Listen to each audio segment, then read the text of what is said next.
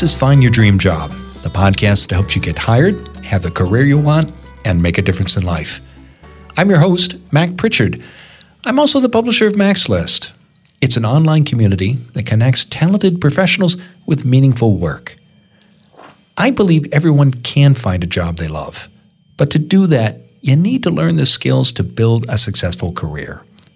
From professional networking to personal branding, you've got to get good at job hunting. This show helps you do this. Every week on Find Your Dream Job, I talk to a different career expert. We discuss the tools and tactics you need to find the work you want. This week, I interview Laura Gassner-Otting about how to build your network so opportunity comes calling.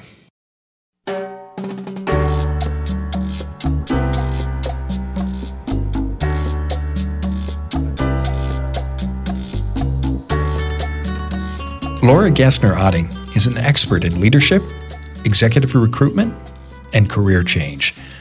Laura works with a lot of leaders, and she says many of her clients never apply for a job. Instead, they get calls from recruiters, or employers approach them about unadvertised openings. According to Laura, this doesn't happen by accident. The people who get these opportunities network differently than most of us. And in our interview today, Laura shares how you can connect with others to create your own opportunities. First, says Laura, you need to define success. Too many people think you always need to get a big job with an important title. Depending on your goals, you might be better served by an entry-level position in a big office. Laura also emphasizes that the best networkers understand the difference between champions and mentors. And she stresses that you need to know that networking is a two-way street. Follow these and other principles, says Laura, and you too may start getting calls about the jobs that never get posted. Want to learn more? Listen in now at the Mac's List studio as I interview Laura Gassner-Otting about how to build your network so opportunity comes calling.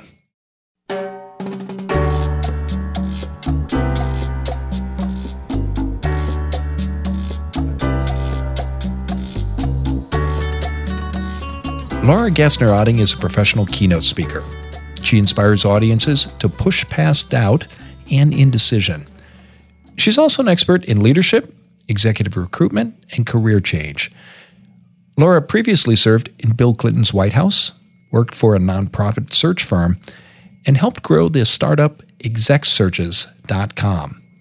And she's the author of the book, Mission Driven, Moving from Profit to Purpose. She joins us today from Newton, Massachusetts. Laura, thanks for being on the show. Hey, I'm glad to be here. Well, it's a pleasure to have you. Our topic this week is how you can network so that listeners can have opportunities come to them. And I think, I certainly hoped this would happen when I was looking for work earlier in my career. I think a lot of job seekers would love to get a call from a recruiter or an employer offering a job. And first of all, Laura, does that really happen?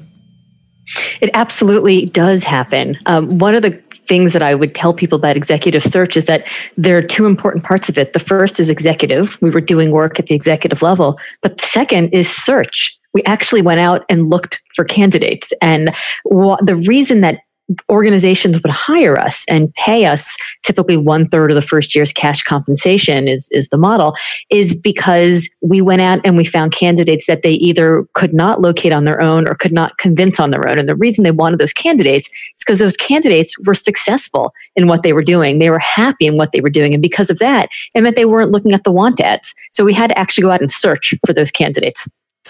I imagine you got calls like this. I certainly do at Mac's List, where candidates will call me and contact me rather and say, I need to get my resume in front of a headhunter. Is that something that you recommend? When you were doing executive search, would you respond to calls like that? So I would tell people that I was only really as good as the searches I had in-house at any given moment. So if you were an incredible accountant or an incredible lawyer or an incredible program person, and all I had was a fundraising job available, you were great, but you weren't great for me. There weren't wrong candidates. There were just wrong candidates at wrong times, at wrong moments in organizations. And if I didn't have a search for you, I loved you, but I had no use for you. And then 3 months later, when I had that search for the accountant or the lawyer or the marketer or the program person, I might not remember you were there. So it's a good idea to reach out to search firms, because you never know if they've got searches. You never know if they've got a search they just haven't announced on their website yet. But you also can then start to get to know them. And the way that I recommend people do it is look at the searches that are on the website of the search firm, and then call them up. If there's something that is right for you, absolutely call them up and plead your case. Nobody ever got dropped out of a search because they were the right candidate, but they maybe were a little pushy. But if there isn't something that's right for you, you can still call them up and say, hey, I saw the search that you've got on your site. It's not quite right for me, but I know some people who might be in the right network, or for whom it might be right. And would you mind if I pass that information along to them? And they'll be like, wow, manna from heaven. Thanks so much. We would love to get help getting this out, because that's how we make our money. And once you've done them a favor, then you can turn around and say, and hey, by the way, the reason I was looking at your website in the first place is that I'm beginning to contemplate my next move. Would you mind if I sent you my resume? I'd love to have a conversation. And they're of course going to say yes at that point. So then they get to know you. Then you have a conversation, and then it becomes your job to follow up once a month or every quarter or whenever it is, just so that you continue to be a resource for them, so that when the search comes along, you're much more top of mind. From the outside, for many job seekers and professionals in general, executive search is a giant black box. Often people don't even know how to find companies like this. Do you have some basic tips about not only how to connect with firms, as you just described, but let's step back even further. How do you find these companies? So it is a black box, and I am going to apologize on behalf of the entire executive search world. It's often a black hole. Candidates don't always get treated very well by search firms. The firm that I founded, Nonprofit Professional Advisory Group, stood apart, I thought, because we had a little bit of a different business model, where we didn't charge the typical 1/3. We sort of unbundled the work and then created these bespoke offerings to clients based on how difficult their search was. And it incentivized us both to do well by the client, but also to do well by the candidates. And so we were actually proud that we got business from candidates who didn't make it through our searches, but then got placed in other places and then called us up to do searches for them. But for the most part, candidates don't get treated very well by search firms. So I want to start by saying it's good, it's important, reach out to search firms, but if they don't treat you well, don't take that as a judgment. Don't take that as a valuation. They're just not incentivized to be worrying about you all the time. And so sometimes that results in bad behavior. In order to find them, I think obviously there's the internet. You can look up executive search. There are associations that have executive search, but I think there are in all of the states, there are either local societies for human resources management where they may have membership. If you are interested in, say, for example, the nonprofit sector, there are nonprofit associations in each one, and often these search firms will advertise in them. So what I would say is, you can generally Google for executive search firm and then insert your area of industry here, or go find the industry rags that cater to the industry for which you want to work, and then look in the back and you'll start seeing either advertisements for the search firms, or you'll see advertisements for jobs that then link to you can apply at XYZ search firm. And that's how you get a sense of who's doing the work in that area. Now, there are two different kinds of search firms also. There's retained executive search, and then there's the search that's done just on a commission basis. And so it's important to understand, if they're doing a search that's retained search, they're hired by the organization to find them a pool of highly qualified people, or if it's commission-based work where they're just sort of throwing candidates at the wall to see what sticks. So the search firms are one way you can get those calls coming to you about opportunities, but that's only part of how that happens. Can you tell us other ways that you've seen in your work Laura, with leaders, and not only but in your consulting practice, that people get these kinds of opportunities? What do people do besides contact executive search firms? So it's true that search firms are only part of it, and they are such a small part of it. Most of the searches, and we've all heard statistics about how the vast majority of jobs that are filled are never advertised, and I believe that to be true. And then there are also the jobs that get filled that didn't even exist before somebody saw the solution to the problem, right? You meet a person, you're like, oh, they'd be really good at doing this thing for me that I didn't quite realize I needed done until I met them. So the way that jobs are filled is by networking, is by getting to know people, is by getting yourself in the deal flow. So we think that networking means I have to walk around and amass this gigantic Rolodex of people. But really what networking is it's permeating a specific subset of people. It's creating critical mass within an industry or a skill set where you want to be known. It's making sure that you get known as either a thought leader or a connector or somebody who brings some sort of innovative thinking, some sort of value to that world. And that happens by getting yourself in the room. Getting yourself in the room is the most important thing you can do, because when you're in the room, you get to hear about new opportunities. You get to meet new people. You get to increase your network. You get to build your skill set. You get to expand your lexicon and your knowledge of the trends that are happening in that industry at the time. And so if you're not in the room, you don't hear about the opportunity, you don't even know to go for it. So I want to pause here because I want to talk about where that room exists and how you get into it and what difference it can make in your career. We're going to take a break. When we come back, we're going to continue our conversation with Laura Gassner-Otting, and we're talking this week about how to get opportunities to come to you. A few years ago, I got an email from a colleague who works for a member of Congress. My friend asked if I would give an informational interview to a summer intern, a college student. Of course, I said yes. After answering that email, I Googled the intern. I wanted to get ready for our meeting, and then I wondered if I'd made a mistake. Here's what popped up in my search: a profile photo on the intern's Google Plus page, and it showed him wearing a t-shirt and smoking a cigarette. After seeing that image, it was hard for me to take this person seriously. And I expect other employers who saw that photo had the same reaction. Now, I'm not alone in checking people out online before a meeting.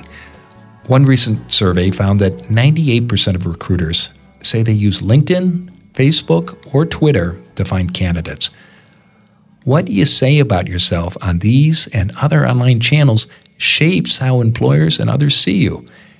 And if you're not on these platforms, you're invisible to hiring managers.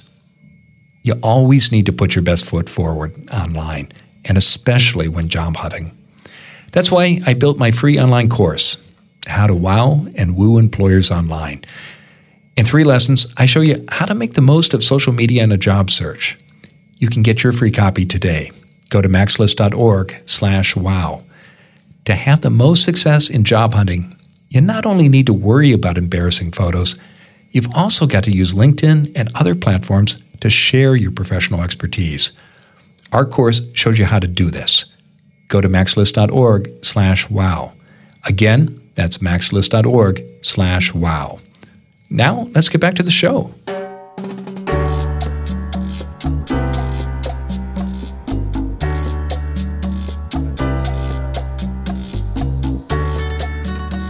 We're back in the MaxList studio, and I'm talking with Laura Gassner-Otting. She's an expert on leadership, executive recruitment, and career change. And Laura is joining us today from Newton, Massachusetts. Now, Laura, before the break, we talked about executive search firms, which is, I think, the traditional way that people think opportunity comes to them. They get their resume in front of a headhunter or a recruiter, and then one day the phone rings and there's the dream job. And as you were saying, that's really only a small part of how that world works. And we were talking about the value of networking and being in the room where deals are made. Tell us more about that. When I got my very first job, my very first job was changing bedpans in a hospital when I was 17. But when I got my very first real grown-up job, it happened to be in the White House. So that's quite a career twist, right?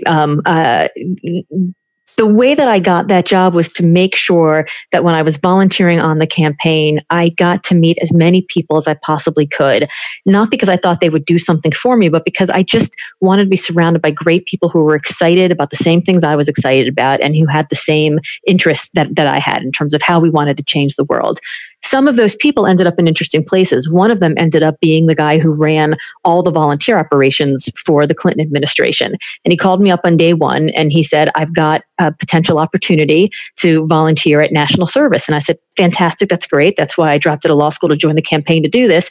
And I went in and for 6 weeks, I did data entry and made, all the idealism I could eat. I was a volunteer. While I was there, I was in the room and I was able to get assigned projects, research projects, or other projects that I could work on that had me interacting with people who were making decisions about whether or not I might get employed. As I was walking out one day, there was a sign on the wall about giving blood, and I happened to notice that the head of the office was giving blood at 10 a.m. Now, there are 4 spots to give blood.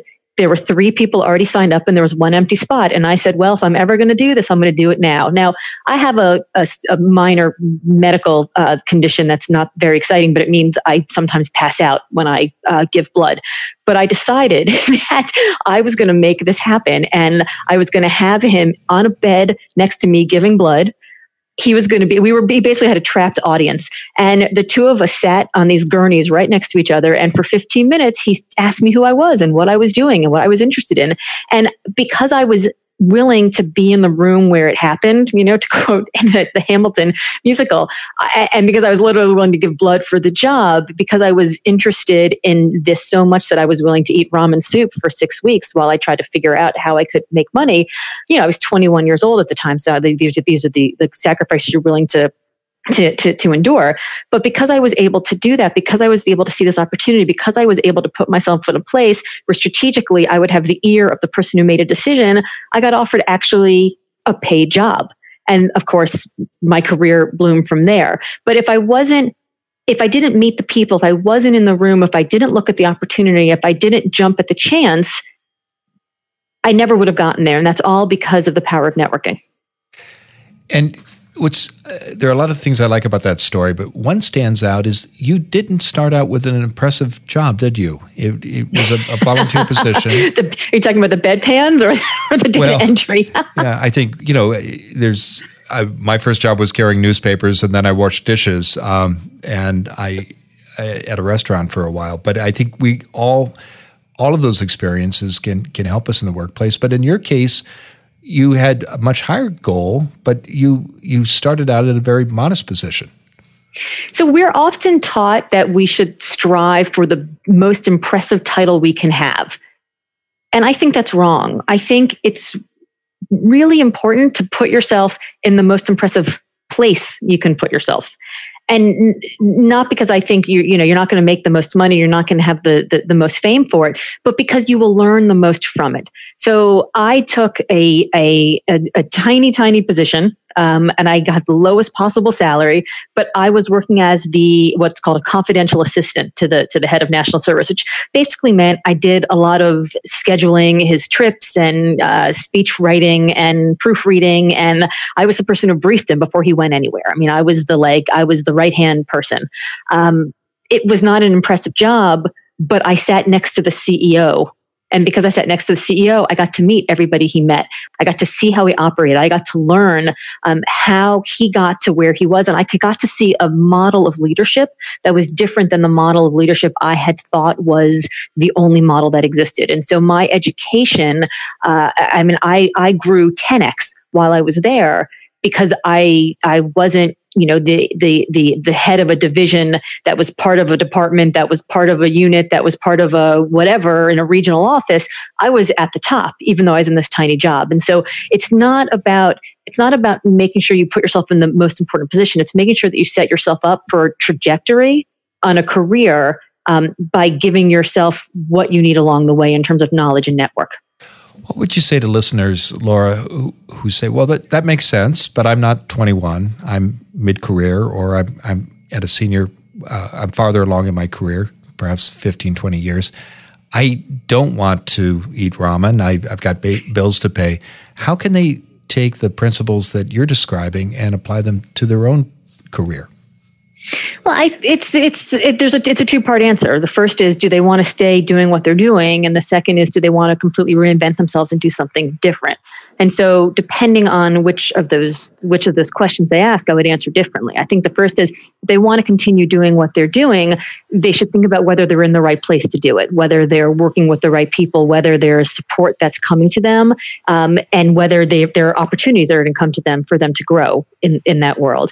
If they don't have those things, then it's important to think about how to get them. So, do they have control over the contribution they want their work to make in their lives at this moment? Are they making the kind of money they make? Are they making the sort of change in the world or the company or their community that they want to make? Do they feel fulfilled? Are they are they getting the best out of themselves every single day?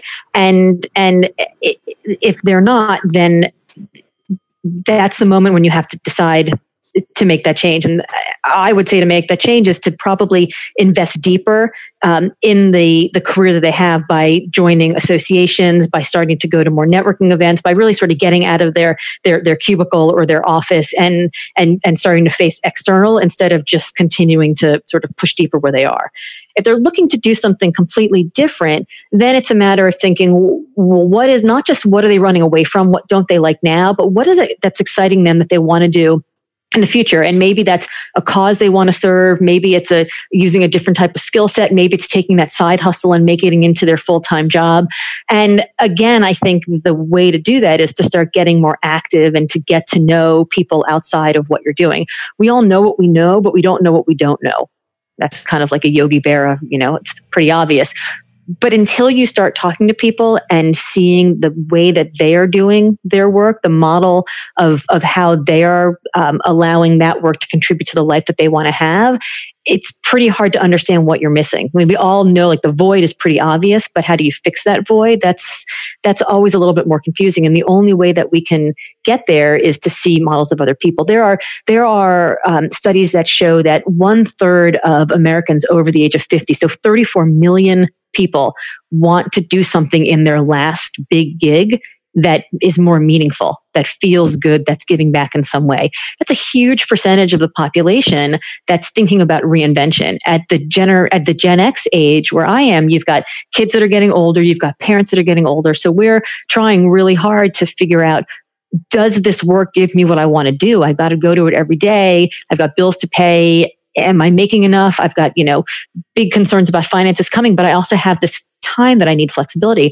And then millennials are more and more looking for work that matters, that has purpose, that gives them engagement. And so at every generation, everyone's thinking about this question of reinvention all the time. If you're somebody who's thinking about reinvention, what I would say is don't be afraid of it. I would say embrace it and start talking to people about it, because you're definitely not going to be alone. So the common thread running through both instances is the people that you surround yourself with, and as you reach out to folks, doing it in a thoughtful, strategic way. Let's bring it back to our topic, which is, and you touched on this in the first half of the interview, Laura, how do you work with people and build relationships so that those opportunities do come to you and you're not just waiting for a headhunter to send you a text or make an old-fashioned phone call? People always tell me that they hate networking. They hate giving their elevator speech, or their elevator pitch, and they hate asking people for other things. And I think that networking's kind of gotten a bad rap. We tend to think that networking is going to a cocktail party, schmoozing, trading business cards, and talking in somebody's ear about what you do. And it's really not. Networking should be thought of as the building of a network. And that network could be a group of people that you interact with now. It could be a group of people that you interact with later. These are people that grow over time. I'm on the board of a nonprofit organization that has fellows that run through it. And I remember one of the young fellows when he was in college said, "I hate networking. It just feels so one-sided." Now, I do a lot of, as you mentioned, leadership development and keynote speaking. And a couple of months ago, I called him up and I said, "Hey, I'm really interested in going and starting to speak on a lot of college campuses. it turns out that this kid now is not a kid any longer and now works in college campuses in freshman advising and actually helps them figure out how to book speakers. So when he thought that he was asking me for mentoring and for networking and for job advice and interview practice all those years ago, he felt like it was one way.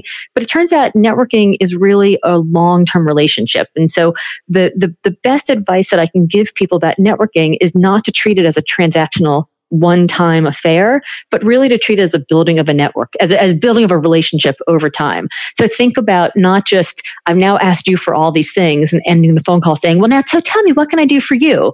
I hate getting that question. Like, I have no idea. I haven't thought about it. I'm here for you right now. But really more thinking about it as being, having that person being present in your mind so that you see an article that you think they might like, or if you come across a news story or something that you think might inform what they're doing, letting them know about it. Talking to them. Don't just put like a tickler file that you should call them every 3 months, but really actively thinking about who are the people in your world who are impacting you the most, and how can you continue to give value to them so that when you do call them, when they do call you, it doesn't feel transactional. It just feels like a friendship. So make it authentic. Think about the other person's needs and invest in it, in the relationship. But Laura, I can hear listeners saying, okay, but how is that going to bring opportunity to me? Because I'm thinking about next year or 3 years or 5 years from now, and I want to do this in a thoughtful way so that my career benefits and my job search is perhaps less painful and shorter. Well, I think it's hard to plan it. I think it's hard to say, I'm going to do these things now, and in 6 months or a year or 3 years, it's going to be perfect. I think you never know where those relationships are going to end up. As we mentioned, 25 years ago, I was a young peon in the White House, and a lot of the other young peons all ended up working in really impressive places.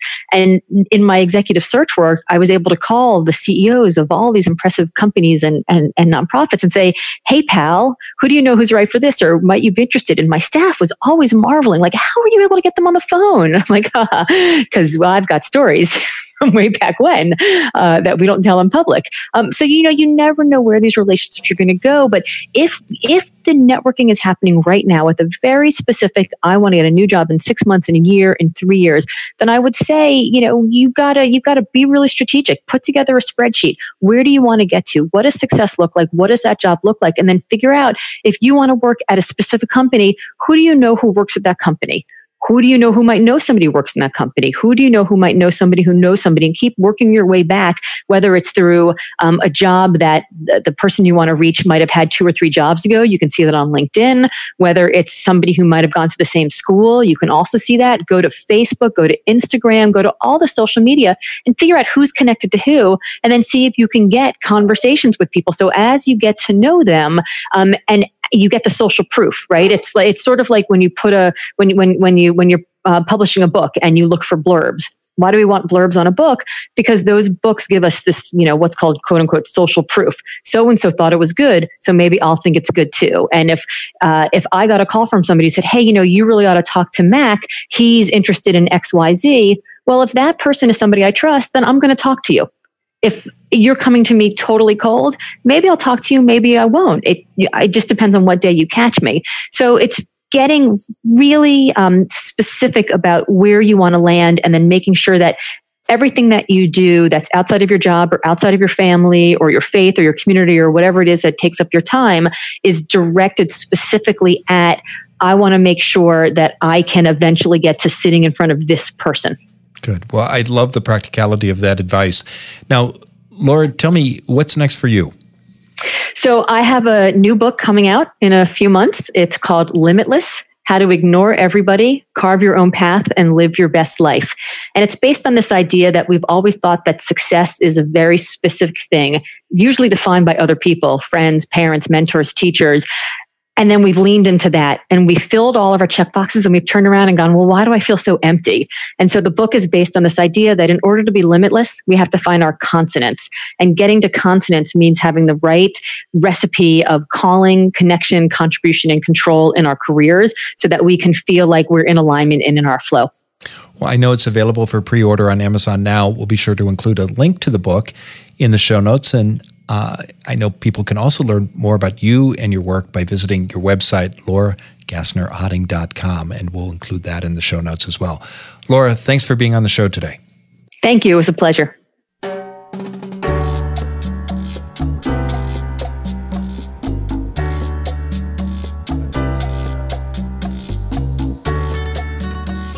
One of the tips that Laura shared that really stood out for me was her advice about getting clear about where you want to go in your job search. And we were talking about how to make opportunities come to us. And I thought it was so practical the way she described putting together a spreadsheet with the names and contact information of people at a company where you hope to get a job, and thinking about how you can build authentic relationships based not on taking, but on giving to others. That's an idea. It requires you to be clear about your goals and where you want to go. But once you know that, then she really offered a roadmap for how to act on it. And I think as you think about Laura's advice and get clear about your own goals and you're thinking about those next steps, you need to make sure that your online profile matches what you want to do and where you want to go. That's why we put together our free video course, How to Wow and Woo Employers Today. It shows you how to put your best foot forward online, but in a strategic way. Don't let an out-of-date LinkedIn profile or other social account hurt you professionally. Go to maxlist.org/wow. Again, that's maxlist.org/wow. Well, thanks for listening to this week's episode of Find Your Dream Job. And join us next Wednesday when our guest will be Donna Thay of Avid Careerist. Until next time, thanks for letting us help you find your dream job.